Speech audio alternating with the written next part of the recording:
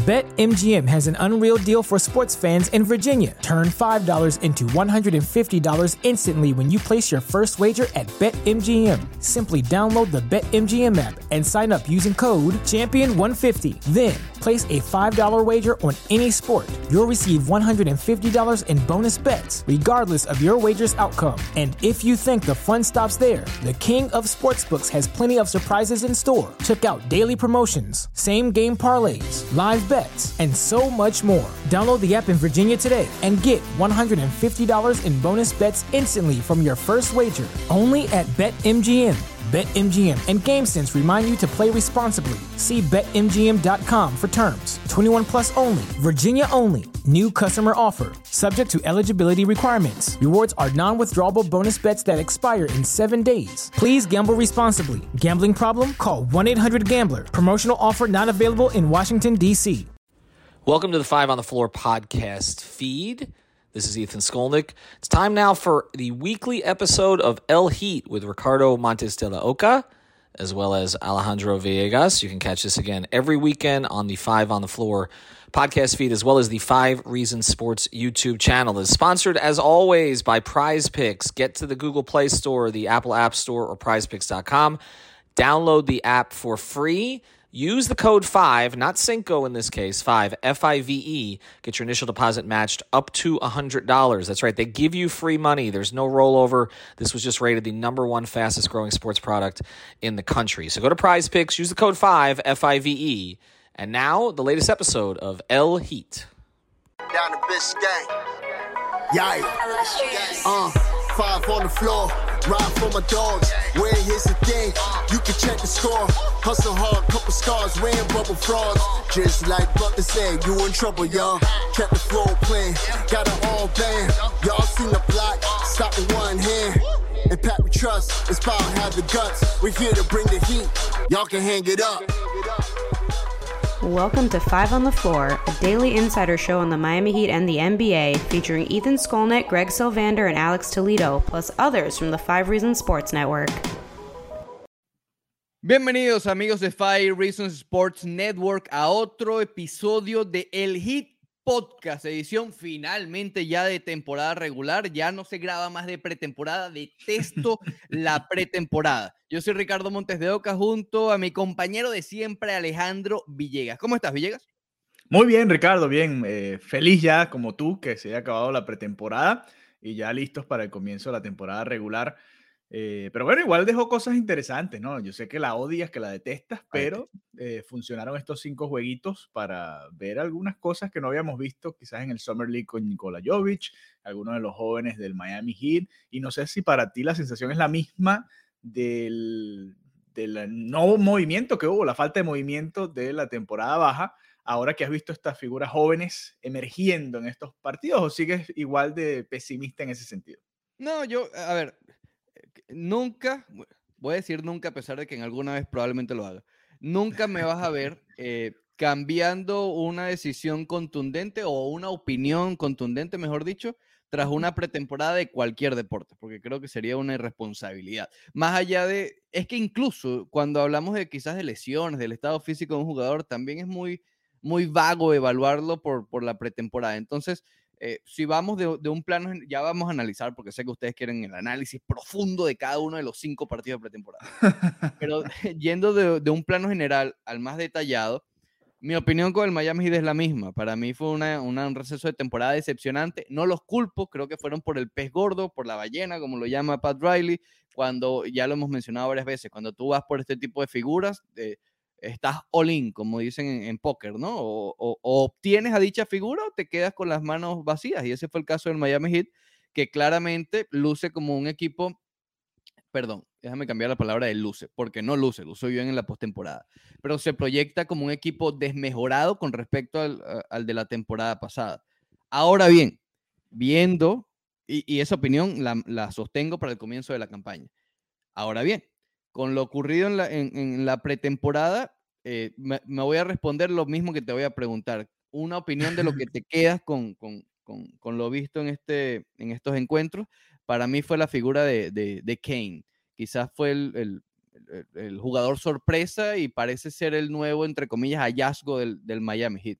No sé si opinas lo mismo. Sí, el Miami Heat tiene esa virtud, ¿no? Cada año pareciera sorprendernos, entre comillas, porque ya no debería ni siquiera sorprendernos, ¿no? Ya debería ser como una costumbre a ver a quién descubren cada pretemporada. Les ha sucedido incluso con las escogencias del draft, ¿no? De los últimos años, y o agentes libres que no hayan sido drafteados, como Kendrick Nunn o Duncan Robinson también en su momento, ¿no? Que han sido también hallazgos del Miami Heat, diferentes cada uno, en cada caso distinto, pero que han llegado a ser titulares. Uno incluso hasta casi gana un novato del año, el otro también titular indiscutible y pieza clave en una de las postemporadas del Miami Heat. Sí, yo estoy de acuerdo contigo.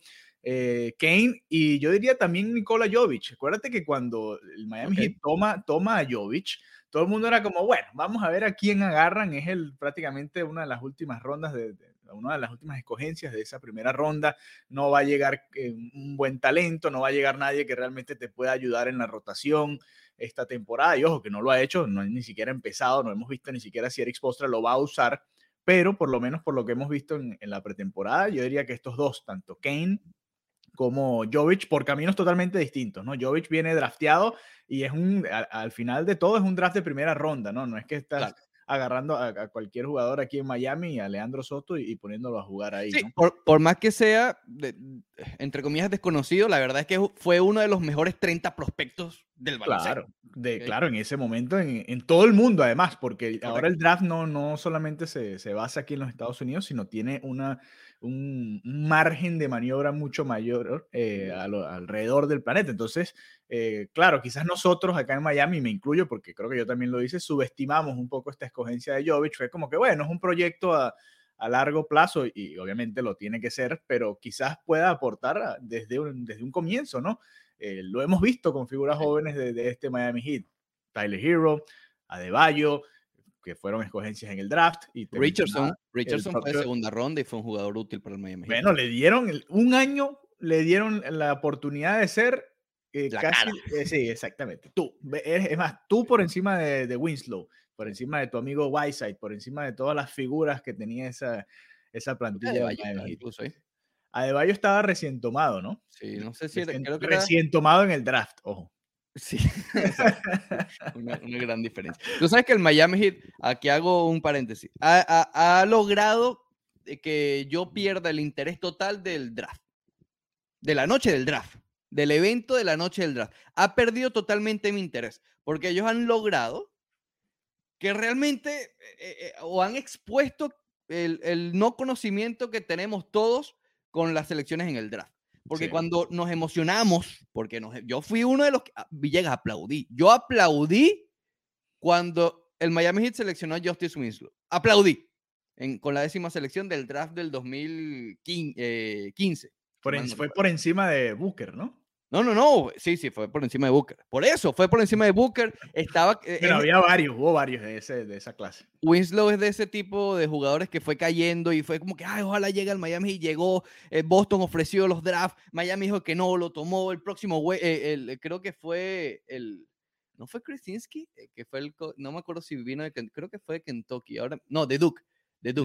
Vino Winslow. Es de los Blue Devils. Y recuerdo el comentario, creo que fue de Krasinski, de hecho, que dijo, no es que se parece, es Dwayne Wade. Búsquenlo, lo dijo, no, es Dwayne Wade. Sí, arriesgado decir eso de cualquier jugador, el que sea, así sea el número 1, ¿no? Casi abucheo cuando tomaron a Van Adebayo. Recuerdo que había un jugador... Bueno, tú solo no, creo que aquí en Miami hubo una decepción generalizada por esa escogencia del draft. Creo que había un jugador, ahora mismo no recuerdo, de apellido Leaf, no era Greg, por cierto, que es parte de Five Reasons. Era un centro, ahora mismo no recuerdo exactamente, que era el que yo en lo particular estaba ligando que el Miami Heat tomara. Por ahí estaba Fran de Tank, aunque creo que se fue en otro draft. En fin, a lo que voy es que el Miami Heat ha hecho que uno no sepa nada del draft. Entonces, con el caso de Nikola Jovic, me cuesta, voy a decir algo, me va a costar mucho esta temporada diferenciarlo, ¿no? Y sé que a ti también, porque no solamente está la confusión con Nikola Jovic, sino que además en el fútbol está el otro Jokic, ¿no? No, al revés. El otro Jovic. Entonces hay dos Jovic y un Jokic y dos, no sé, Villegas, es difícil.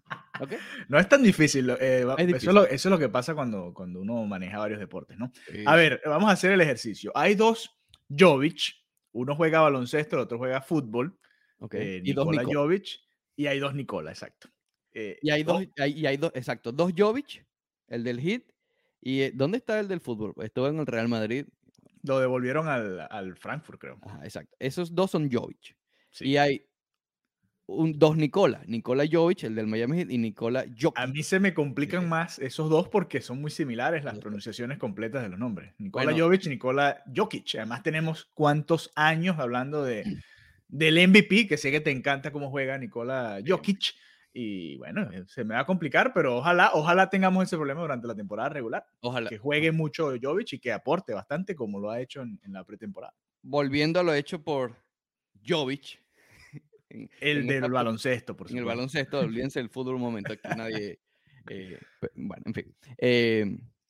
La defensa me ha sorprendido. Uh-huh. La defensa me ha sorprendido. Sí, a ver, si bien ha lucido bien también a la ofensiva, quizás es algo que uno esperaba, ¿no? Y creo que ya es algo más de un prototipo. Por ser europeo, dices tú. Jugador europeo, sí. Con esa tonalidad de piel, con ese estilo de juego, uno piensa en un triplero, y es verdad. Vamos a estar claros. Pero bueno, además de triplero, es un buen pasador, entiende bien el juego. Eso no es parte del prototipo. Uh-huh.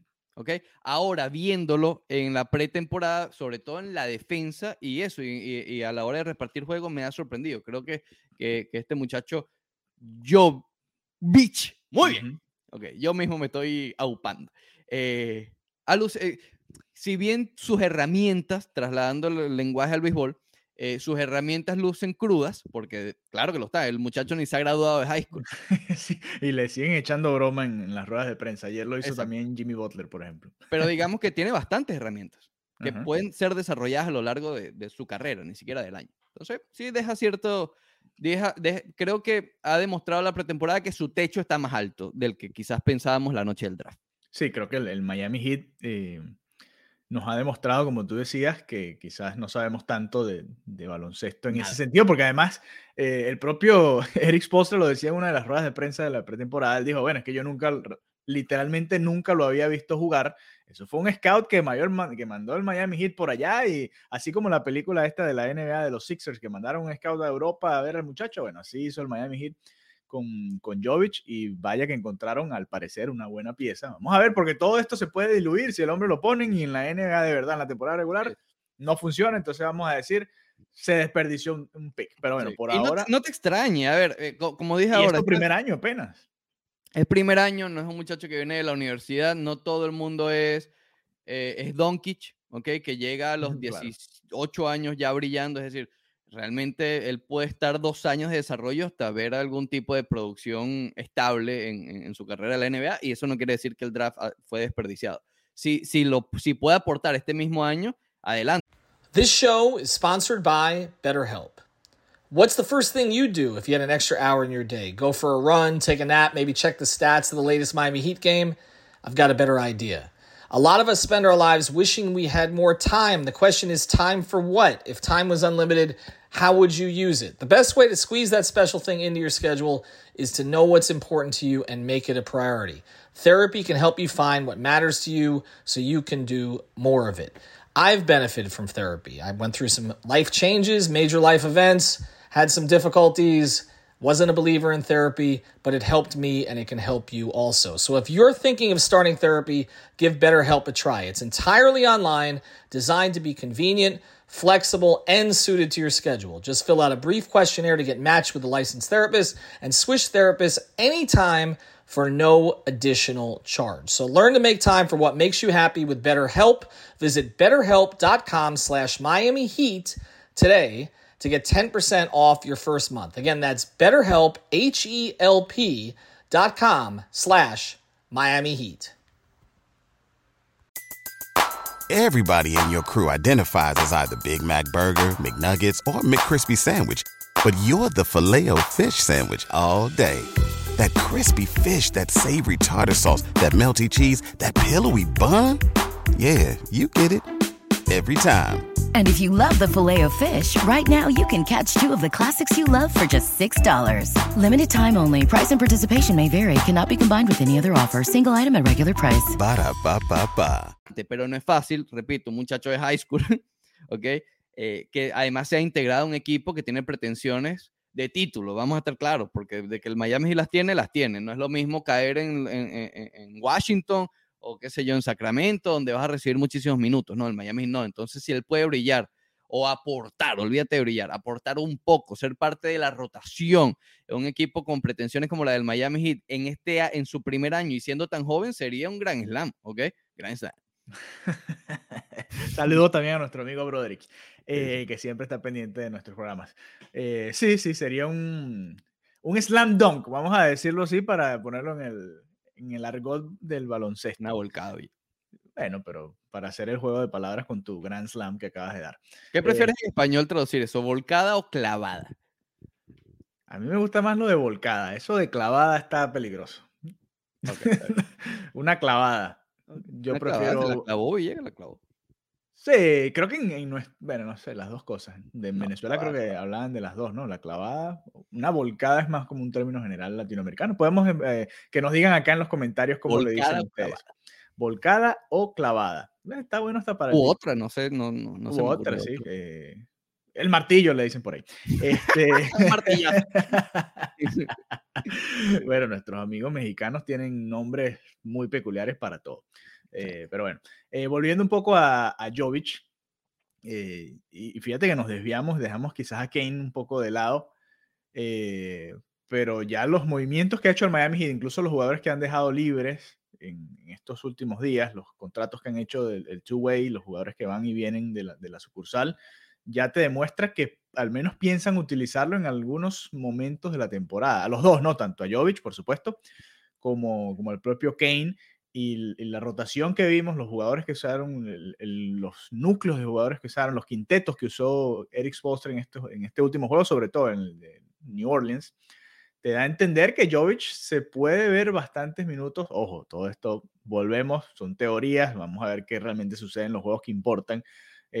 Funcionó jugando con los titulares, entre comillas, ¿no? Jovic, en esos minutos que estuvo, hay un trabajo acá en nuestro canal de YouTube de 5 Reasons de nuestro colega, el joven Brady Hawk, que es nuestro Tyler Hero, que hace un desglose de cómo funcionó Jovic con la ofensiva del Miami Heat con los titulares y que eso obviamente le suma puntos a la hora de ver minutos durante el juego. Obviamente sabemos que no va a ser titular, no va a jugar en el quinteto inicial, pero en ciertos momentos del juego, cuando vuelve a entrar Jimmy Butler, que se mantenga Jovic ahí, que entre también Adebayo y se vea en esos minutos esa unión de esos jugadores, ¿no? Me llama la atención, creo que va a ser interesante y a ver si Cain no termina desplazando a Desmond y al propio Jurseven, que hicimos acá todo un capítulo prácticamente de Jurseven, la expectativa que había, creo que era una de las grandes expectativas de esta pretemporada, ¿no? A ver si Eric Spoelstra conseguía hacer funcionar esa dupla entre Bam Adebayo y Omer Jurseven,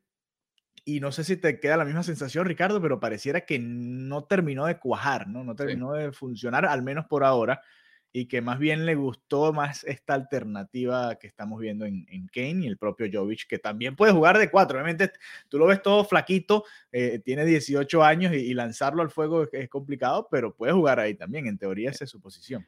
Sí, que también aquí hay a ver, si bien si los ponemos bajo la categoría de hallazgos del Miami Heat, son hallazgos diferentes. Me refiero al de Cain, Jurseven y el de Jovic, porque Jovic, como ya mencionamos hace unos minutos, es un producto más crudo, ¿no? Yo creo que si bien el techo de él es más alto que el de Cain y el de Jurseven, tal vez el piso de Cain en este caso es un poco más alto que el de Jovic ahora mismo, porque por edad es un jugador más formado, ¿sabes? Dentro de estos, repito, hallazgos del Miami Heat desde Whiteside, Strus, McGruder, etcétera, generalmente es esa parte de perfiles, ¿no? Con un techo más bajo, sí, y un piso más alto. Es decir, lo básico que puedes ver, la constante, es quizás más alto que un producto crudo como el de Jovic, pero el techo también es más bajo. De todos estos jugadores que ha encontrado de la nada el Miami Heat, ¿quién ha sido quizás el principal? O sea, No, el que ha brillado más alto. tienes que ser, bueno, Kendrick Nunn. Duncan Robinson. Bueno, Nunn fue segundo en la votación de novato del año. Duncan Robinson fue titular indiscutible y pieza clave de ese equipo que llegó a la final en la burbuja contra los Lakers de Pero Los a Ángeles. lo que voy, ninguno ha sido una estrella, o sea. No. Fíjate No está mal. que los que mencionamos ya no son, bueno, uno ni siquiera está con el equipo y el otro. McGruder, Kendrick Nunn, Tyler Johnson también fueron hallazgos en su momento, es verdad. Dios. Y Duncan, bueno, está tratando de ganar minutos ahora desde el banco, ¿no? A ver si puede aportar. Lo borraron prácticamente en la postemporada pasada. Creo que Eric Spoelstra se olvidó de él un poco. Vamos a ver si lo vuelve a incluir dentro de la rotación. Sobre todo en una temporada regular va a haber muchas más oportunidades. Sí, claro. Ya veremos a la hora de la postemporada y cómo le vaya yendo a... Y además si lo quieres cambiar. Sí, ahí también podemos incluir al propio Max Strus, que es un hallazgo también, supuesto. un hallazgo distinto también, pero Gabe es de este Vincent. tipo, ¿no?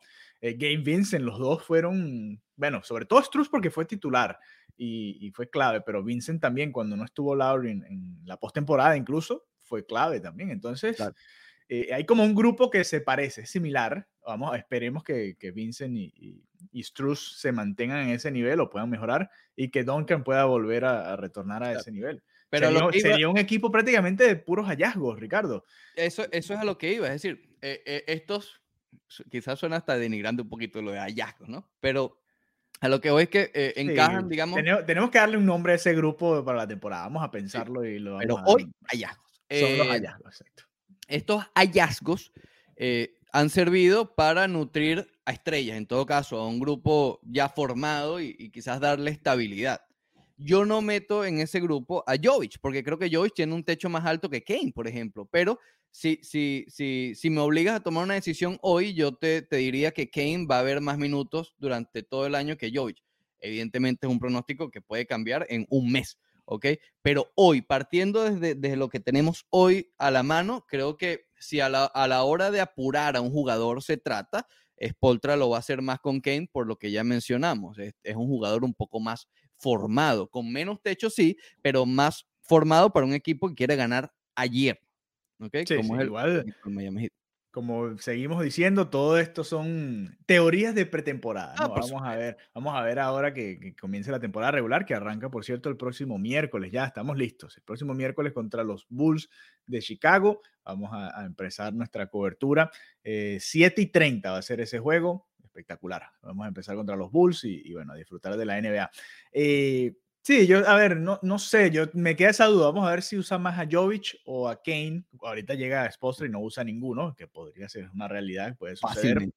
porque sin ellos dos es prácticamente el equipo que jugó el último cuarto, los últimos 2 cuartos del séptimo juego de la final de conferencia contra los Boston Celtics. Sí. Esa es la realidad, porque Tucker se había lesionado y estaba ese equipo ahí, ¿no? Quizás con Oladipo en mejores condiciones, ¿no? Porque Oladipo es la primera... En esta ocasión. En esta ocasión, claro, pero es el mismo equipo, este núcleo, sin contar estos dos jóvenes, es el mismo núcleo que jugó esa final de conferencia, ¿no? Ese último juego, sobre todo, que no estaba PJ Tucker, porque obviamente PJ Tucker aporta muchísimo y va a ser uno de los jugadores que vamos a extrañar bastante esta temporada. Pero vamos a ver qué hace Eric Spoelstra. Él, en su dinámica de científico loco, siempre hace todas estas pruebas, vamos a llamarle pruebas, experimentos. Sí, y al final terminan sucediendo cosas como las de Tyler Herro, sexto hombre del año, Kendrick Nunn, segundo en la votación del novato del año, Bam Adebayo, el contrato que se ha ganado, es uno de los mejores defensores de la NBA y ya es un All-Star. Estas cosas pasan, le sucedió con Duncan Robinson también, prácticamente un capricho de Eric Spoelstra. Y fíjate el contrato que se terminó ganando por las temporadas que tuvo. Ya después si funcionó o no, será un debate que daremos más adelante.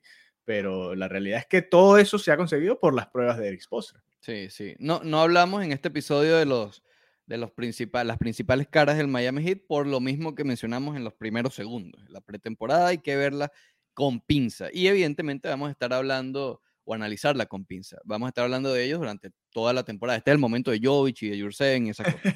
Sin embargo, ya para ir finalizando, Villegas, si resalto algo de alguno de los principales, no los quiero llamar titulares porque realmente no sé si lo van a hacer o no, es Tyler Hero. Tyler Hero lució sobre todo en el último partido, estuvo espectacular Tyler Hero, y creo que si hay cierta, ya tú mencionabas, es básicamente el mismo equipo, y lo hemos hablado durante todo el receso de temporada, si hay cierta mejoría interna que puede tener el Miami Heat dentro de estas figuras, más que Adebayo, que sí puede seguir mejorando, por supuesto, más que pedirle más a Kyle Lowry, que tiene 37 años, o va a cumplir 37 años, es Tyler Hero. Y Oladipo también, pero igual, la última versión fuerte de Oladipo, yo creo que fue 2017, 2018. No, y jugó poco en la pretemporada, así que se nota que lo van a ir llevando poco a poco, ¿no? Y repito, si fue 2018, estamos hablando de 4 años olvídate de operaciones y de cirugías, nada más el paso de 4 años pesa.